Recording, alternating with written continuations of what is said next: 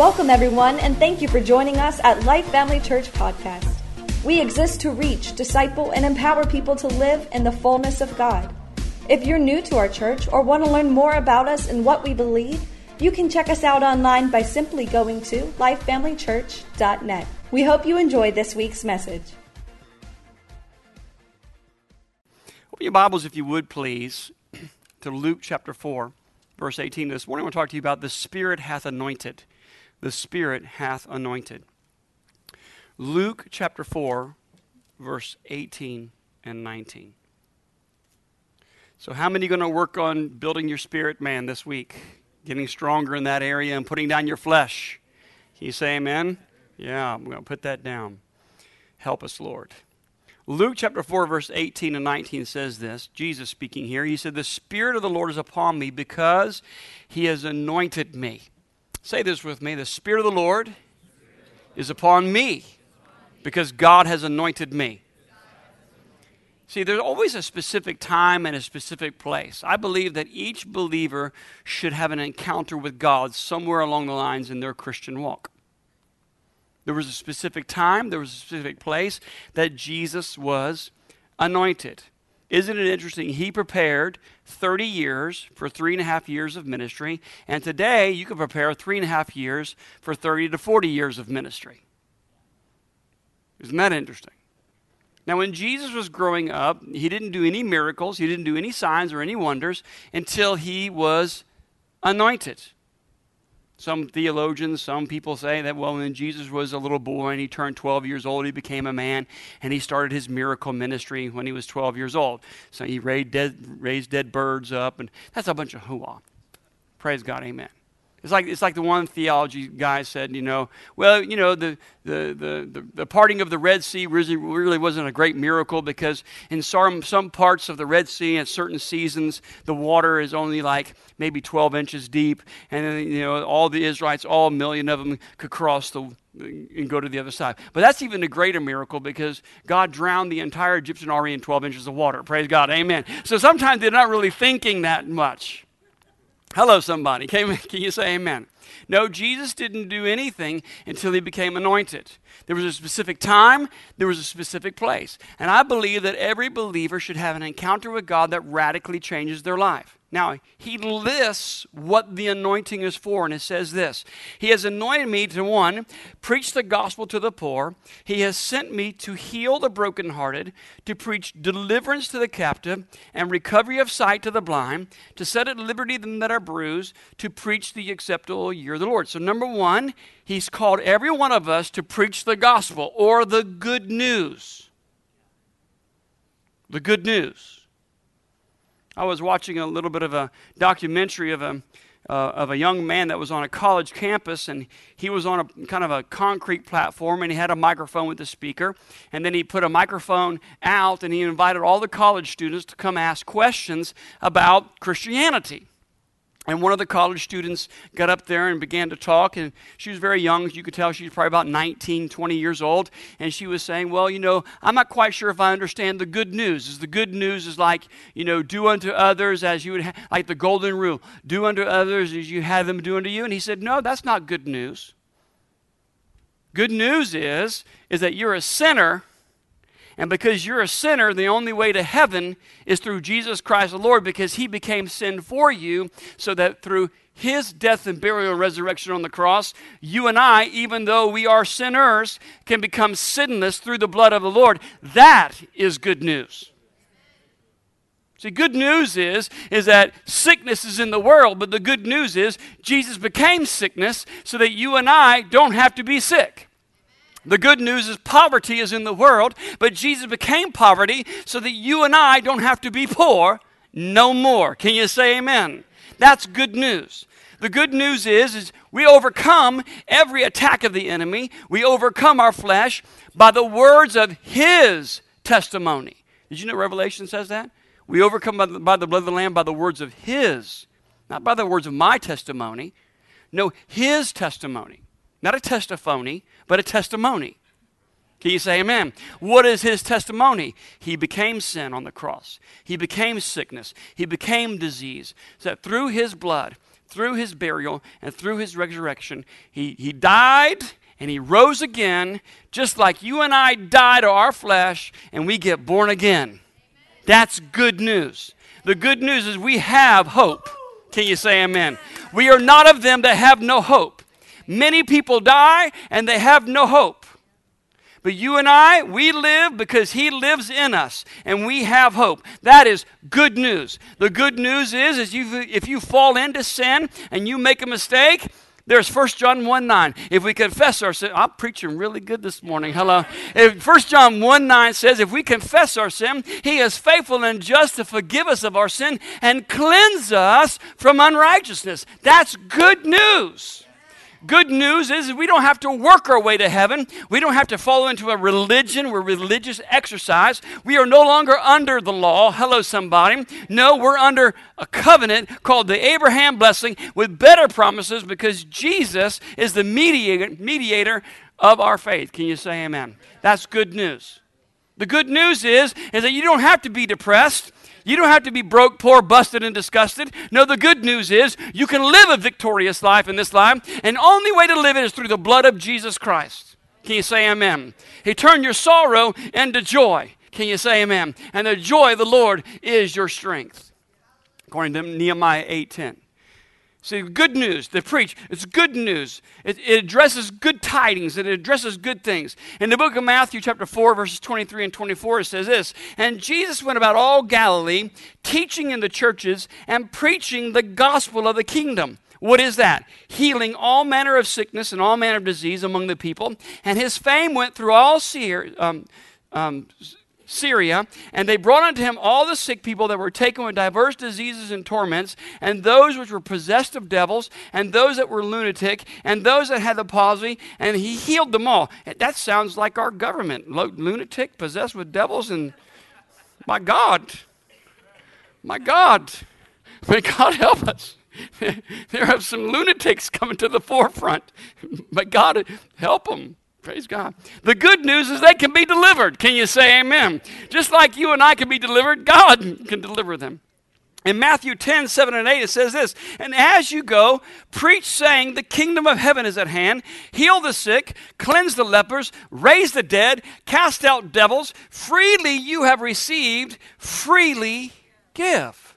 That is good news. The good news is you have the answer to the world's problems. The good news is the kingdom of God is on the inside of you and the fullness of. Can you say amen? The good news is that the God of the universe makes his home, makes his abode on the inside of your tent, on the inside of your tabernacle, on the inside of your house. Can you say amen? 1 Corinthians 3:16, is not your body the temple of the Holy Ghost, and God there dwells in?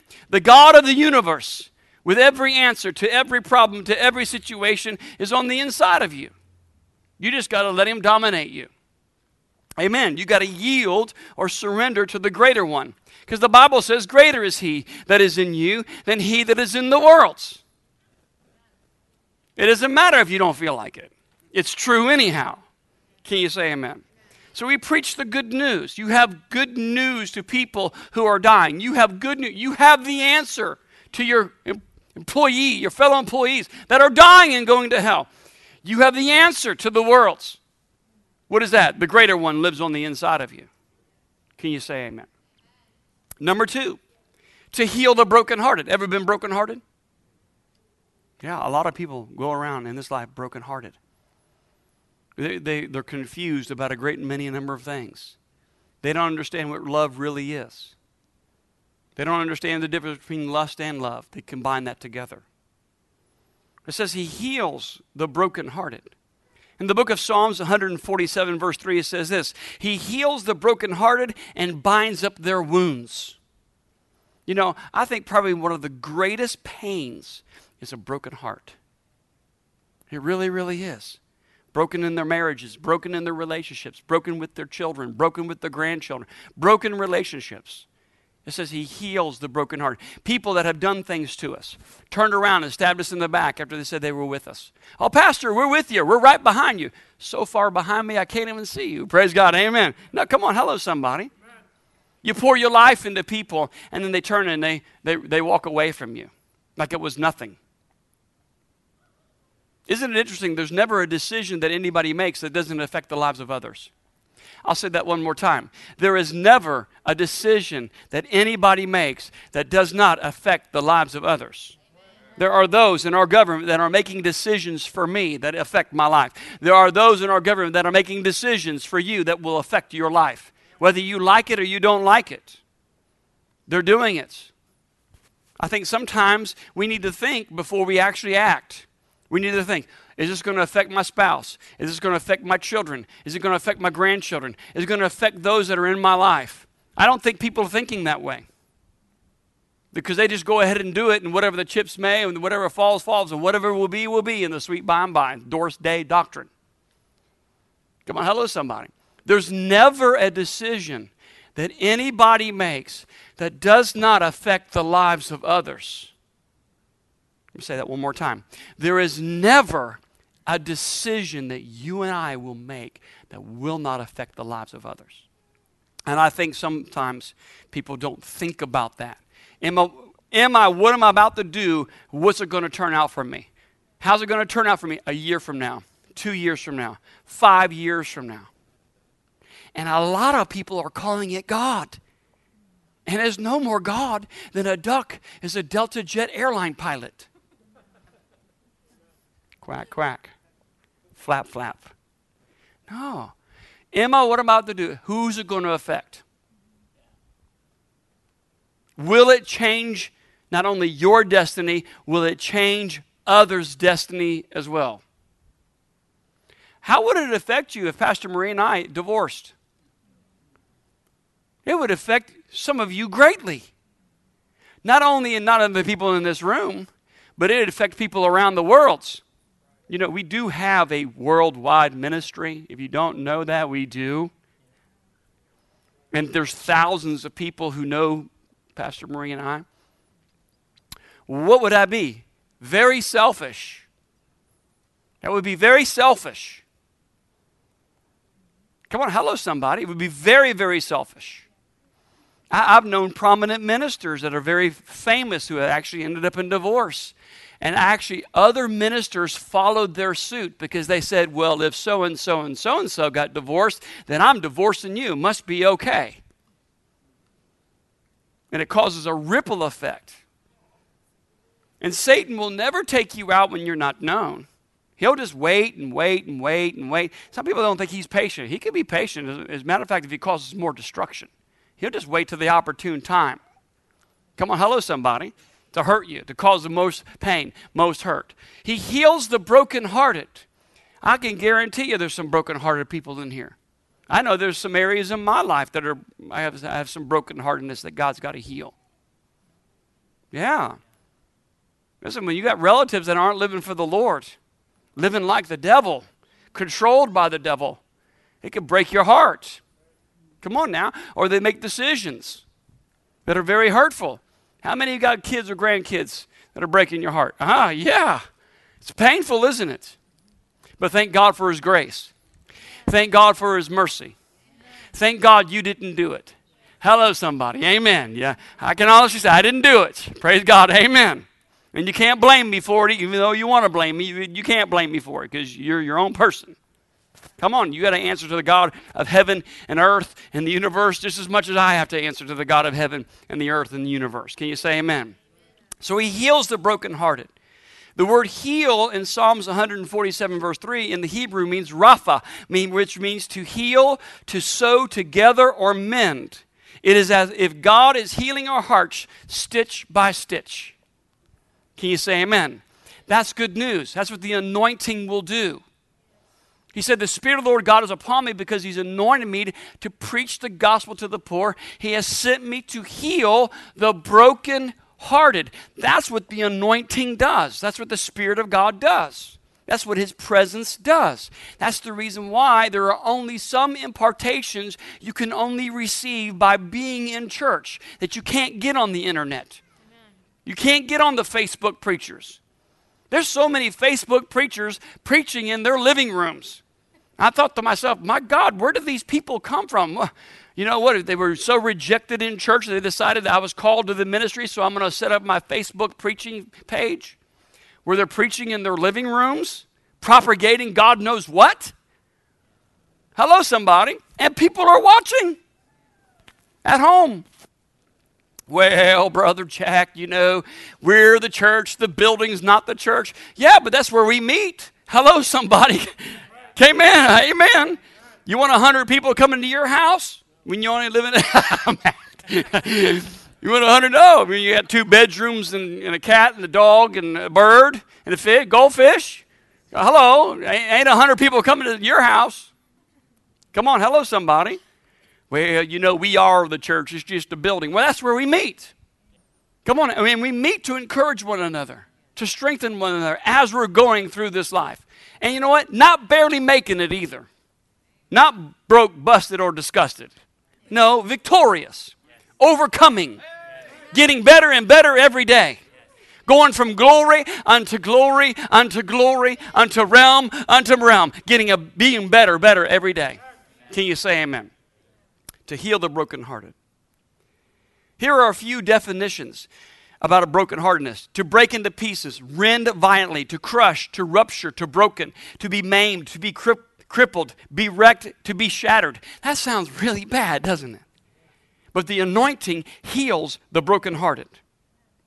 The same word used in 3 ways. Break the door. Genesis 19:9 says, break a bone. Exodus 12:46 says, to hurt. To be brokenhearted is to be broken into pieces, crushed, crippled, shattered, torn. It hurts. Some of you know exactly what I mean. Now here's the deal. The bad situation is, instead of getting healed, people inoculate themselves. Well, I just can't handle it. I got to check out for about 5 hours. So you watch 5 hours of CNN. That'll make you more depressed. There are people that will watch the news before they go to bed. No wonder they're having nightmares. What do you think CNN stands for? Continual negative news. It's very simple. It's not that hard. Now, you got to be very careful what you put in before you go to bed. Let me say that one more time. You got to be very careful what you watch before you go to bed. Come on now. You will move in your most dominant thought. Oh, hallelujah. That was something that you need to put on Facebook. Praise God. Amen. You'll move in your most dominant thought. So if you're going to bed with watching negative stuff and bad stuff, you're putting that in. Garbage in, garbage out.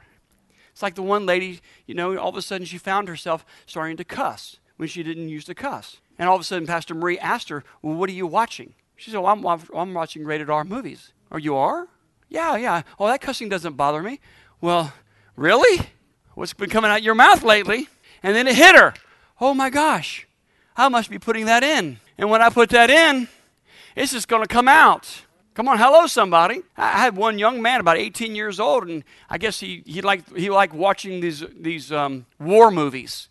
And he said, I said, really? He said, yeah. He said, one of my favorites is Saving Private Ryan. Now, I never watched Saving Private Ryan, but I thought, you're blowing arms off and you're cussing and all that kind of stuff. And this is what the young man said to me. Oh, I'm past all that. None of that bothers me. And I thought to myself, my God, you must have seared your conscience then. It's like these young kids playing video games. Shoot them up, blow them up. What is this video game where you rape and you plunder people, and what is it? Grand Theft. Y'all don't have that, do you? Because how in the world do y'all know that? Oh, okay. Yeah, it's like this. It's like this little section right over here. Praise God, with all these young people. Praise God, Grand Theft Auto. We're having an altar call for the Grand Theft Auto individuals. Praise God. No, you play those video games. What happens? You become very desensitized. No wonder they're going into schools and blowing teachers and students away. Oh, it has nothing to do with video games. Really? Tell that to the military. Because the military will put those goggles on, and they have these 3D scenarios, and they're going and clearing buildings. Oh, come on, hello somebody. Amen. So what you put in before you go to bed is very important. You can't inoculate your pain. You got to get healed from it. Come on now, you got to get healed from it. You can't inoculate it. You can't cover it over. Well, what happens is this. When people are full of pain and they can't really handle situations, what they'll do is instead of going to God to get deliverance, to get healing, they'll move toward pleasure. Pornography, adultery, whatever, whatever, drinking, marijuana, whatever. They'll move to that because they're not dealing with the pain. And because of pride, it will stop them from coming to God. But if they just lower their pride and come to God and get healed up from it, God will deliver them, and their life will be far much more better than what they're dealing with, the junk that they're in. Amen. But the issue is you got to put down your pride. Pride, man. That is.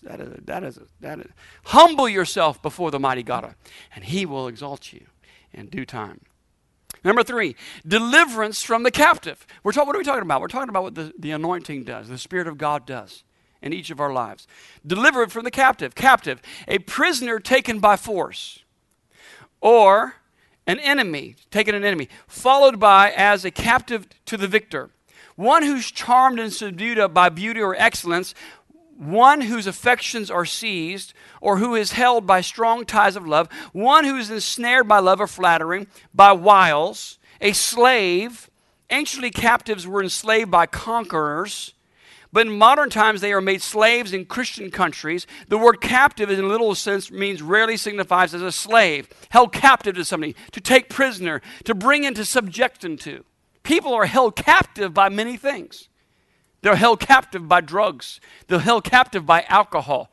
They're held captive by pornography. They're held captive by things. He says, I'll bring deliverance to the captive. That's what the anointing does. I heard Dr. Riley say something very interesting. He was praying for somebody that was in a wheelchair, and then the mother leaned over to him and said, well, he also has this. And he looked at her and he said, ma'am, he said, this is what I've learned over the years. He said, the anointing destroys any yoke. I just pray that the anointing gets on them. I thought, that's a very interesting statement.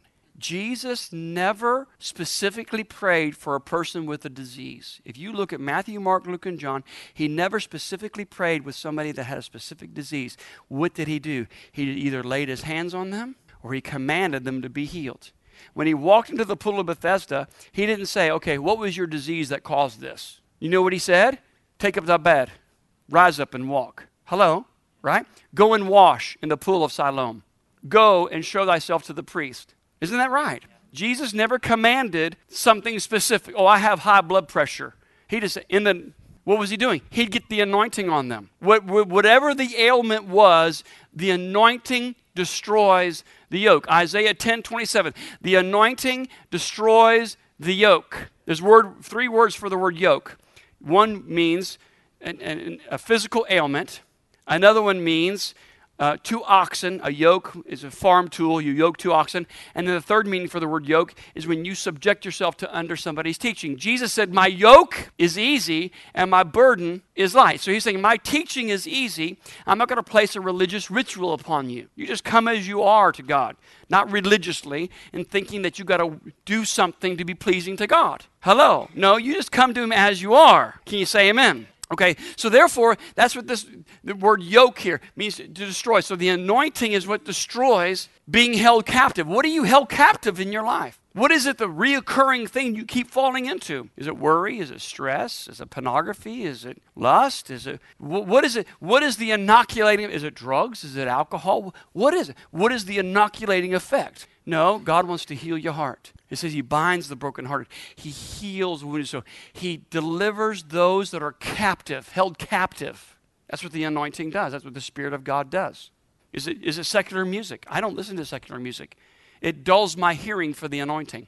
Come on, hello somebody. Why would I want to listen to secular music? Oh, the beat's good. Okay. I don't listen to the words, I like the beat. No, it dulls your ears. Satan uses, come on now, he didn't create, he uses, come on now, to influence. Music is a very, very powerful thing. It moves you. I remember one time I was mad at God. Ever been mad at God? Josh has. I don't know about anybody else, right? I mean, been mad at God. And I went to church anyway. I didn't stay home. Yeah, I went to church anyway. But you know what? I didn't worship God. I walked in like most Christians do, you know this. No, I didn't worship God. Because I was mad at God. So I'm standing there and about 5, 6 rows back, and there's about 1,500 people in this church service, and I'm mad. Didn't like where I was at, didn't like what I was going through. Thought it was God's fault. Imagine that. Blaming God when it was either myself or the devil. Praise God. But I'm blaming God for my problems. I'm blaming God for the things that I got myself involved with. Come on, hello, somebody. My own decisions. Come on, hello, somebody. So I'm standing there, and music pumping, and it's just awesome, and everything's great, and Marie's worshiping, and suddenly she leans over in my ear and says, "You can give God better than that. Who are you?" So that just started resonating in me.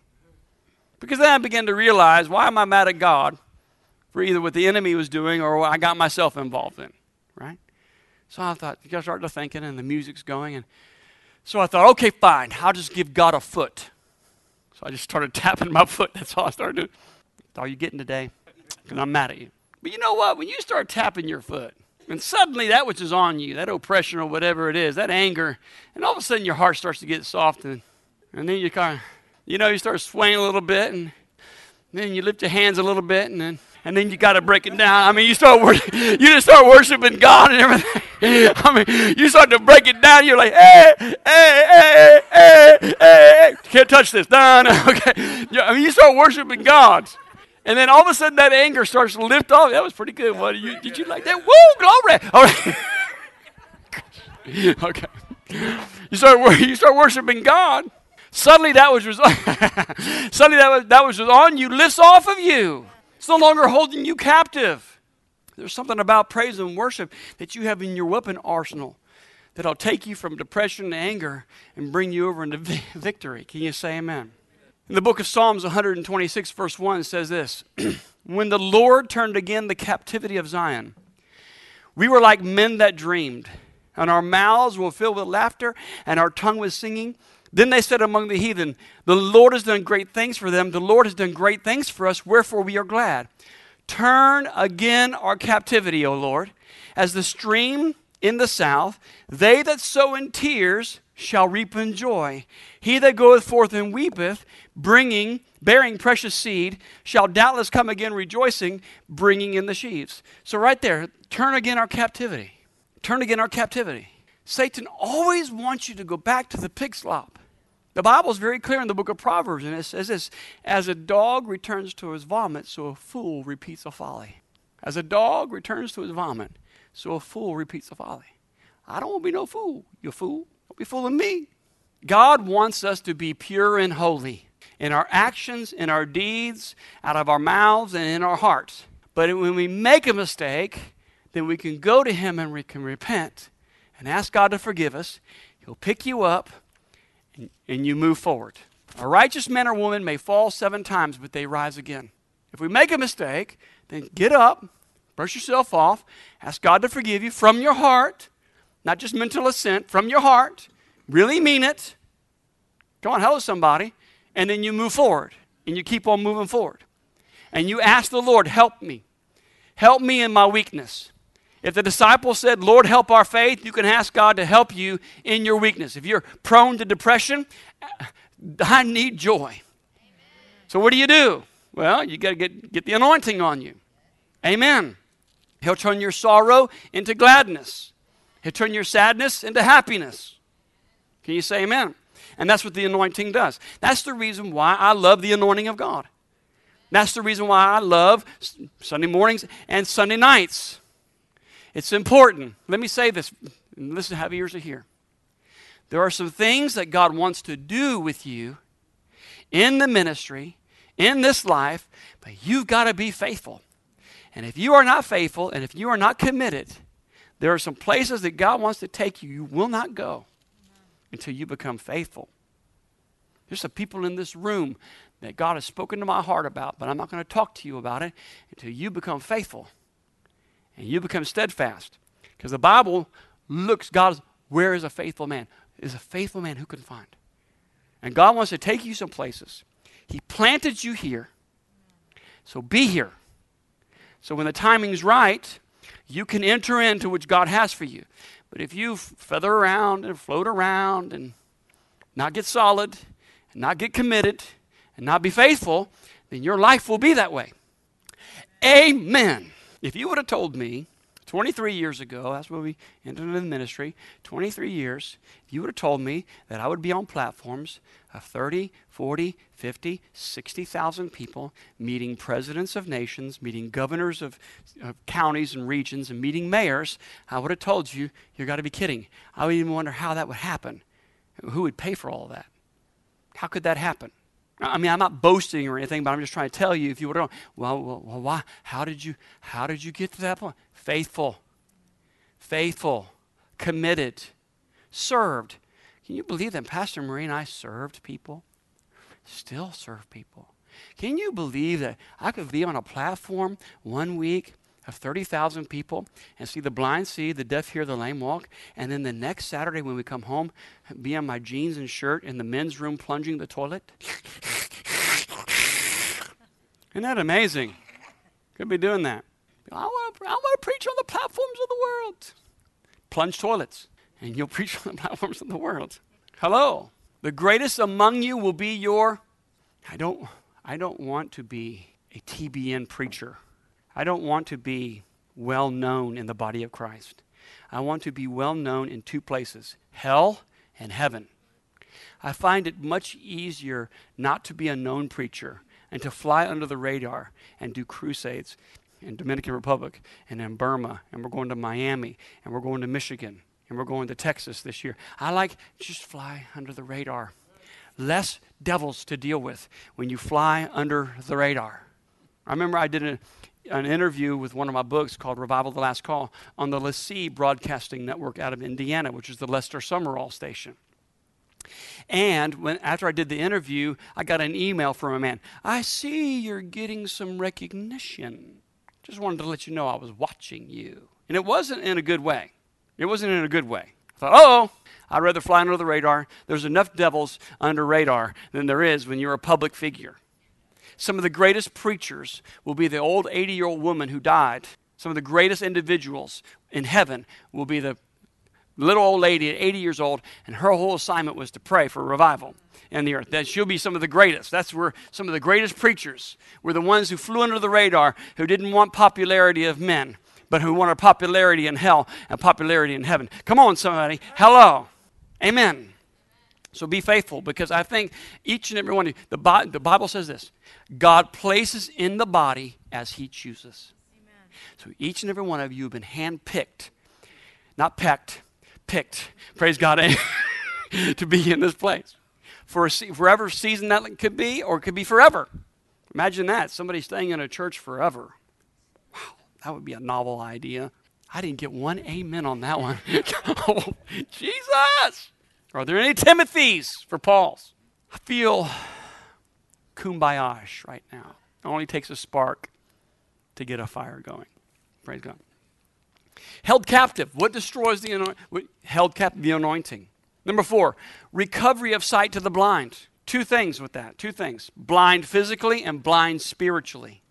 Do you know there are people that are blinded spiritually and they cannot see? Satan has the ability of mind control. He will win in the area of the mind unless it's renewed to the word. And he does it by thoughts to cause confusion. He perverts the truth.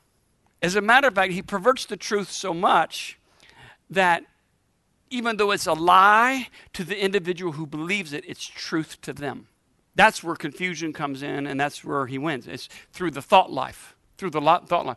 Well, I'm just in this relationship, and it just feels so good, and it just feels so right. Man marrying a man is not right. But I love him. You lust. You don't understand what love is. It's lust. Romans chapter 1 and 2 defines it. Let me tell you where homosexuality and lesbianism comes from. It comes from idol worship. It's the worship of self. That's what that is. It's the worship of self. I've been hurt. I've been abused. I've been spit upon. I've been put out. I've been rejected. This person loves me. This person accepts me for who I am with all my trash and all my garbage. It's got to be love. It just seems so right. And I love this person. And they actually change the truth for a lie. And it's idol worship, because when you read Romans 1 and 2, it talks about God turning them over to their own lusts, where women did ungodly things with women and men did ungodly things with men. Watch this. Even though they have the knowledge of the truth, they exchange the truth for a lie. They worship the image and worshiping the Creator who created the image. One of the worst television programs is the next American Idol, because it's all about them. Come on, hello, somebody. You're awfully quiet this morning in this Methodist church. Oh, I'm sorry. Pastor Maurice preaching at a Methodist church this morning. I'm sorry. I was mistaken. Recovery of sight to the blind. Blind. Destitute of the sense of seeing, either by natural defect or not having sight. Not having the faculty of discernment. Destitute of intelligent light, unable to understand or judge, ignorant, as authors are blind to their own defects. So in other words, the Apostle Paul in the book of Acts chapter 9, he was blinded to the effect that the God that he was worshiping was the same God of the Christians. So he was blinded to the effect that these Christians was an occultic entity infiltrating Judaism. So he said, I know what to do. Kill them. Because that's what they do over there in those Arab countries. If you try to convert a Muslim to any religion, what do? They kill you. That's their solution to everything. Genocide. We'll just wipe you off the planet. But isn't it interesting, the same God that you and I love, Paul, who was Saul, loved him too. What happened? He was blinded. He was blinded spiritually. And isn't it interesting, when he became blinded naturally, he could see spiritually. But when he could see naturally, he was blinded spiritually. But he had passion. So a lot of people are blinded spiritually. They can't see the truth. Why? It's because this is the only thing that's truth. Right here. Pontius Pilate, when Jesus was standing in front of him, what did Pontius Pilate say? What is truth? He didn't know that Jesus, who is the truth, was standing in front of his face. Because Jesus said, I am the way, the truth, and the life. Come on, hello, somebody. Let me make this statement too, because there's people that listen to this. You can't have your own relationship with God. What do you mean by that? What do you mean? Ever talk to somebody, that's not really living right for the Lord, and they'll say this, well, I have my own relationship with God. Anybody ever heard anybody say that? I have my own relationship. What do you mean you can't have your own? No, you have to have a Bible relationship with God. You can't have your own relationship with God. Your own relationship with God has to line up with the Bible's relationship with God. Anything outside of that is deception. Come on, hello somebody, right? Yeah. Because people who say, I have my own relationship with God are usually backsliders. Come on, they're backsliders. Here, backsliders. Number one thing they say, you need to get your life with God. Oh, you're just judging me. You're just judging me. And the second they say, well, God knows my heart. Hello, somebody. Two famous things. You're just judging me, and God knows my heart. Yes, the Bible says that God knows the heart, and it's desperately wicked. Praise God. Amen. Absolutely. Oh, I just got my own relationship with God. We have an understanding. Isn't that interesting? No, our relationships need to line up with the Word of God, or you really don't have your own relationship with God. You all get my meaning? Come on now. Okay. Yeah, I want to make sure. Physical blindness. Blind Bartimaeus. He was physically blind, but he could see spiritually. Spiritual blindness. The Apostle Paul. Come on now. He was blinded spiritually. But once he was under the power of the anointing. Come on now. He couldn't see physically for 3 days. But his eyes were open spiritually. Later on in his life, the Bible says that I once knew a man, whether in the body or out of the body, I could not tell, that was taken up to the third heaven. There are 3 heavens. One is the atmosphere realm. This is considered to be Satan's realm, Satan's heaven right here. Hello? Then there's the universe, space, which is the second heaven. The third heaven is where God dwells. I want to make that very plain because there's been some stinking teaching that's been out there about the third heaven. Come on, hello, somebody. Amen. So the atmosphere realm, this is where Satan dwells. Okay? He's the prince of the power of the air. Okay, so therefore there's this realm. Then there's the space realm, the universe realm, and then beyond that is where God dwells. It's the third heaven. Paul the Apostle said, I once knew a man in the body or out of the body, I couldn't tell, that was taken up to the third heaven, which saw things which I can't even speak of. I believe that when he had an encounter under the anointing of the Holy Ghost in Acts chapter 9, the Pauline revelation began, a download from heaven, which actually brought 2/3 of the New Testament. And when you read the New Testament, mostly Paul's assignment was order of the church, on how to do church, come on now, and righteous living, and who you are in Christ. When you look at that. You have Matthew, Mark, Luke, and John.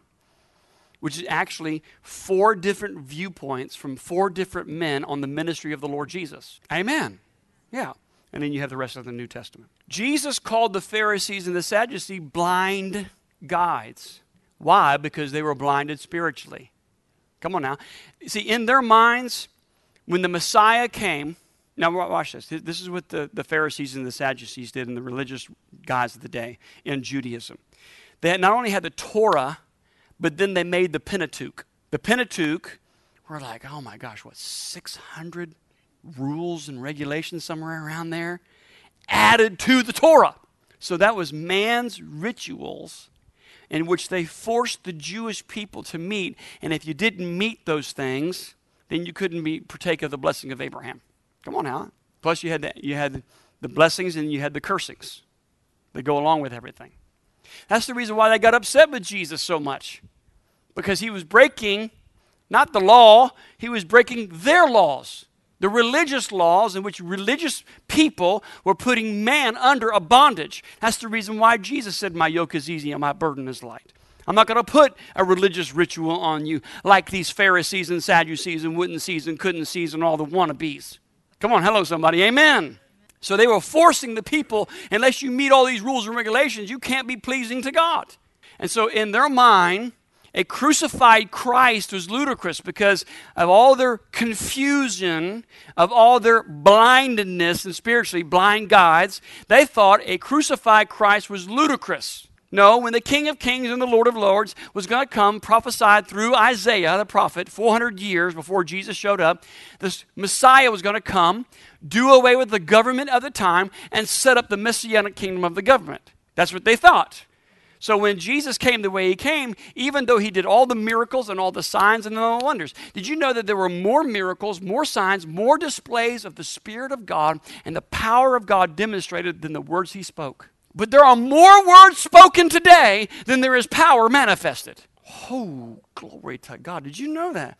There are more orators today with no Holy Ghost power than there is a display of the power of Almighty God in church services today around the world. Man, it has flipped big time.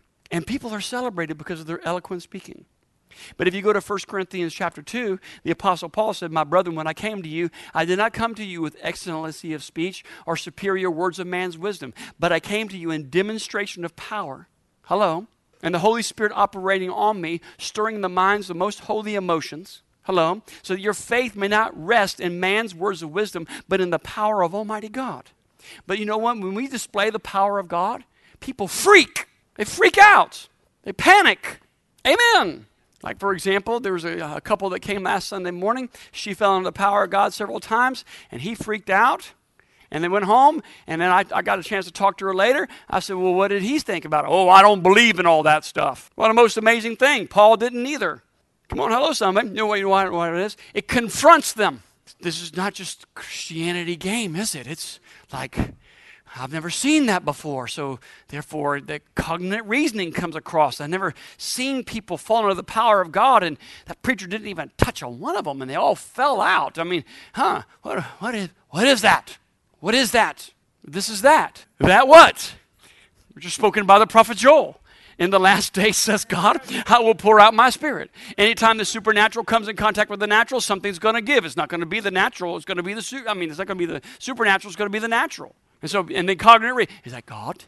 Is that the devil? Is that subliminal suggestion? Is that a placebo? What is that? And then they have to come with the cognitive reasoning to justify that. I wonder if I really believe what I really believe is really a God, or am I just going to a church just to do religious duty? I wonder what those people are going to do on the day of judgment when the Bible says every knee will bow and every tongue confess that I don't care if you're a Satanist, an atheist, an agnostic, a Buddhist, a Hindu, a Muslim, I don't care. There will be an unseen hand that will come on. That's the reason why I do it now, because I don't want to be forced to do anything. I just bow down right now, and I just lift my hands right now. I'll just lay on the floor right now, because I don't have to be pleasing to man. I don't care what anybody thinks. I don't give a rip what people think. If Muslims can bow down 5 times a day, why can't I bow down and worship the one true living God? The one that lives and is and is. Why is that? Why? I fear God. I fear him. He's holy. He's pure. He's real. Don't fear the one that can kill the body. Fear the one that can take your soul and cast it into hell. That's the one I fear. Woo! Even though I make mistakes, even though I slip up, even though I fall, my daddy's got his arms out because he's loving, he's kind, he's patient. Had to ask him this week, could you just be patient with me as I work that flesh part out of me? Praise God. Just please, I just need a little bit more patience. Could you please be patient with me? I'm sorry. I'm weak.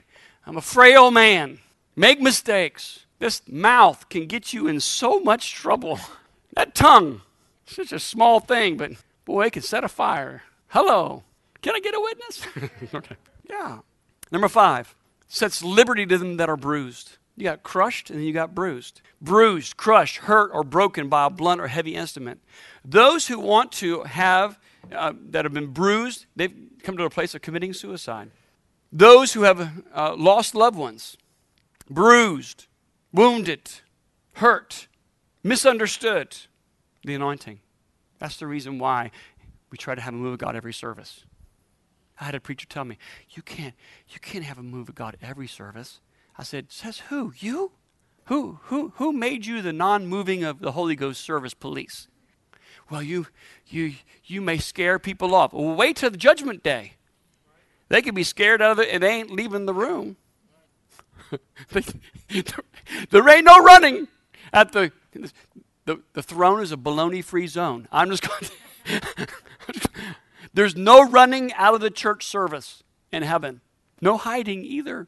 Can't hide in the back of the big church of 2,500 people sitting on the back row. Your life's a shambles. And all kinds of addictions and all kinds of problems. Sorry, in heaven, that's... Sorry. There won't be any ushers or angels chasing after you. The door is locked. Today, well, you can have an option. If you start to freak out, then you can walk out the back door. But when you get to heaven, there will be every human being that ever was at the great white throne judgment for a little over 6,000 years. And eternal retribution will be given at the great white throne judgment. And there'll be no running. You can't say to the usher, where's the back door? Could I leave now? I was in a revival service in an Assembly of God church in Texas. And there was a lady that was she was probably in her 60s, 70s, right around there. And she was about probably 8 rows back. And she was all comfortable and just wonderful until the power of God showed up. Like I mentioned last Sunday morning, I said it, I was making an announcement, the power of God's going to show up, don't freak out. And the most amazing thing, there was a couple of people that freaked out when the power of God showed up. You can actually flash warning. Warning, there's a discriminatory message. The power of God will show up, confirming the word that is preached. Praise God. You can make a boastful display and tell people. For years, I've told people, don't freak out in the service. God's going to show. But inevitably, people freak out. How do you know? Because when the power of God starts to move, they get up and leave. Yeah, they get up and walk right out the door.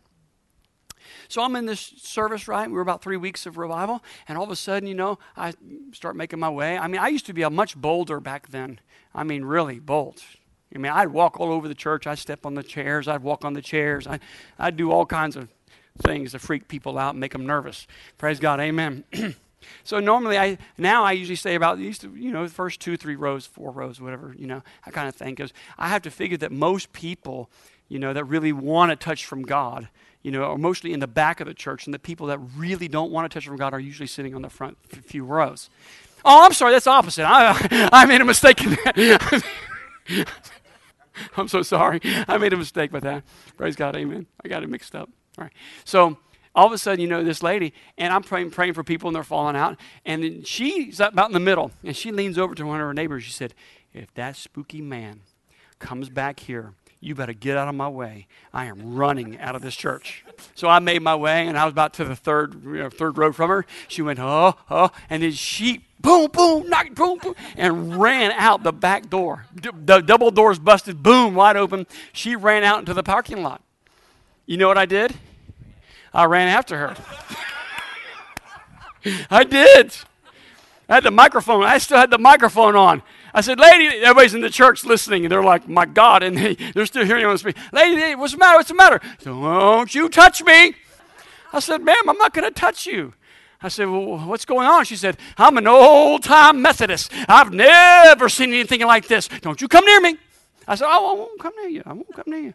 Are you sure? She said, yeah. This is freaking me out. I said, what is it? She said, all this joy in church and falling on the floor and rolling and things like that. I said, don't you know who your, founder is? She said, who? I said, John Wesley. John Wesley founded the Methodist movement. She said, who?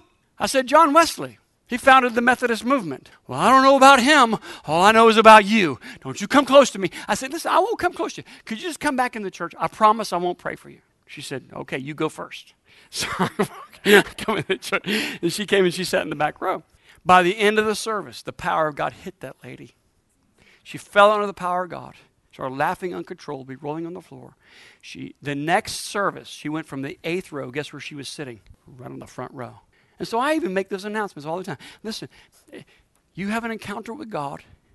Now, like the couple last week, I got a chance to talk to her. What happened to you? She said, I don't know. She said, I've never experienced anything like that in my life. I said, did you get hurt? She said, no. It was absolutely wonderful. And you hear that all the time. You take somebody that freaks out and have an encounter with God. Their whole life changed. What's happening? A God realization. They're blinded spiritually. They can't see. All they know is they've grown up in church all their life, or they've been brought to church, or whatever it is, and they can't see. But then when they have an encounter with the anointing of the Almighty God, it changes their whole life, their whole perspective. God is no longer just a Sunday morning story. He's no longer a Sunday morning teaching, Bible school teaching. Hello. No longer, it's not a religion anymore. It's a reality that God really exists, even though we don't see Him. That locks us all in. That locks us in. Even though I've never seen God, I've never seen Jesus, I've never seen angels, and I've never seen demons. I've cast demons out of people, but I've never physically seen. The Bible says, blessed is he that believes and has not yet seen. But I've certainly encountered the anointing of the Holy Ghost. And I've had that anointing come on. It's so wonderful. Even though I'm so imperfect, He still comes with His love and His grace and His mercy. I've been studying a little bit this last week on grace. And I got into it. Book of Galatians talks a little bit more about grace. It's kind of the grace book. And I realized that grace, what really grace was to overcome religion. And this grace message that's being preached is not the true grace message. See, the grace message that's being preached is, well, you've been free by the blood of Jesus, so you can do whatever you want to do, however you want to do, because you've been liberated. That is not the grace message. The grace message is you are no longer bound by any man's rituals. You've been brought into the freedom of Jesus Christ. Hello. And God's grace is sufficient for you that provides you the ability to overcome sin, to overcome yourself, to overcome the devil. The grace is there to do it because Jesus overcame sin. He overcame the devil. That's the grace message. And He told that to the Apostle Paul. He said, listen, and the Apostle Paul is the one who preached it. He was a Pharisee of a Pharisee. He was one of the most highly regarded Pharisees because he was schooled in the tutelage of Gamaliel. And not only that, his daddy was a Pharisee. Man, he crossed all of his T's and dotted all of his I's. He was one of those really committed individuals, so much so to get legal letters to kill you and me and put us in jail. It's pretty radical. And he was saying, basically, he was boasting of his Phariseeism because a Pharisee and a Sadducee had to meet all the ritual laws, even the Pentateuch. And Paul did it. He fulfilled every single one. And then he's saying, now I don't have to fulfill the Pentateuch. I don't even have to fulfill the law, except one law, the royal law of. And he said, and the grace is there for me to do it because Jesus is love and Jesus fulfilled love. So that right there is it. That's the grace message. You see how Satan just perverts everything and he twists everything and then it rips through the body of Christ and just, I've been doing this thing for 23 years. I have never ridden any wave except one, the Bible. Oh, didn't you ride the joy wave? No, it's been there for thousands of years. It's in the Bible. Didn't you ride the healing wave? It's been there for 2,000 years. Well, didn't you ride the prosperity wave? Well, it's been there for 2,000 years. Didn't you ride the non-depression wave? Well, it's been there for 2,000 years. Well, didn't you ride the faith movement? The teaching movement? It's been there for 2,000 years. What do you mean, ride the wave? I'm not a double-minded man on a sea tossed to and fro. Can't make up my decision. Am I going? Am I not going? Am I going? Am I doing? Am I not doing? I don't know. I don't know if I should do or should I do. No. Let's just stay right on the road. Amen. The narrow road. And if it becomes crooked, he'll make it straight. Can you say amen? Just going to stay right on that road. Well, what are you trying to say? I believe healing is for today. We're in a healing move. I believe deliverance is for today. We're in a deliverance move. I believe faith is for today. I think we're in a faith move. I think revival is for today. We're in a revival move. I think we're in a Pentecost move because there's 2,000 in Pentecost. I think that's the move right now we're having. Because what do you mean? God is constant. It's you and I that gets in and or out of it. The stream is flowing. The river is flowing. And in that river is healing, deliverance, prosperity. There's the anointing to deliver you out of the mess that Satan has gotten yourself into or you got yourself into. Can you say amen? One more and we're close. To preach the acceptable year of the Lord. The acceptable year of the Lord is what you call the year of Jubilee. In Jewish tradition, the year of Jubilee was every 50 years. In the 50th year, if you were a slave, you were set free. If you had land and you sold it or whatever, got rid of it, or somebody bought it, you got it back. Hello. If you had gold, you got your gold back. It's like playing country music backwards. Because when you play country music forwards, you lose your wife, you lose your dog, you lose your shotgun, you lose your truck, you lose your farm. But in the year of Jubilee, you get your shotgun back, you get your dog back, you get your wife back, you get your house back. And maybe you don't want your wife back, but hey, praise God, amen. You get everything back that you wanted to give because you lost everything. So it's backwards masking in country music. But Jesus is the year of Jubilee, so that every year you can get your shotgun back, you can get your dog back. Okay, come on. Hello, someone. You get everything back now. You don't have to lose anything. The Jubilee is now. Amen. It's not every 50 years. It's the year of Jubilee today. 2019 is the year of Jubilee. I got good news for you. 2020, good year of Jubilee. 2021, I got good news. It's year of Jubilee. 2022 it's going to be a good year. It's the year of Jubilee. Praise God. 2023, I got good news for you. It's the year of Jubilee. I got 2024. Praise God. Guess what it is? The year of Jubilee. 2025, because 25 and 25 is 50. So it's a double year of Jubilee. Preach the acceptable year there. And it's the anointing of God. If there was one message or two messages that I would preach on a continual basis, maybe I do, maybe I just don't know it. I would teach on the anointing and preach on the anointing. And the second thing or the first thing would be how to hear the voice of God. Those two things. If I could just hear the voice of God and just be obedient, and I could just preach on the anointing, and I would do that. Because it's the anointing that destroys the yokes of bondage. And it's the voice of God that leads you and guides you even in the future, to avoid things in the future. Can you say amen? All right, come on, stand to your feet real quick. Let me give those to you again real quickly. So 1, preach the good news of the kingdom. 2, to heal the brokenhearted. 3, deliverance of the captive. 4, recovery of sight to the blind. 5, liberty of them that are bruised. And 6, to preach the acceptable year of the Lord, or the year of Jubilee. Hallelujah. Come on, lift your hands. Let's just worship the Lord right now. Hallelujah. Thank you, Jesus. Jesus,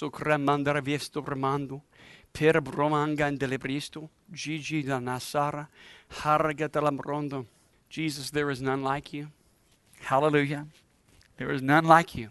Thank you, Jesus. Hallelujah. We worship you. Thank you for joining us this week.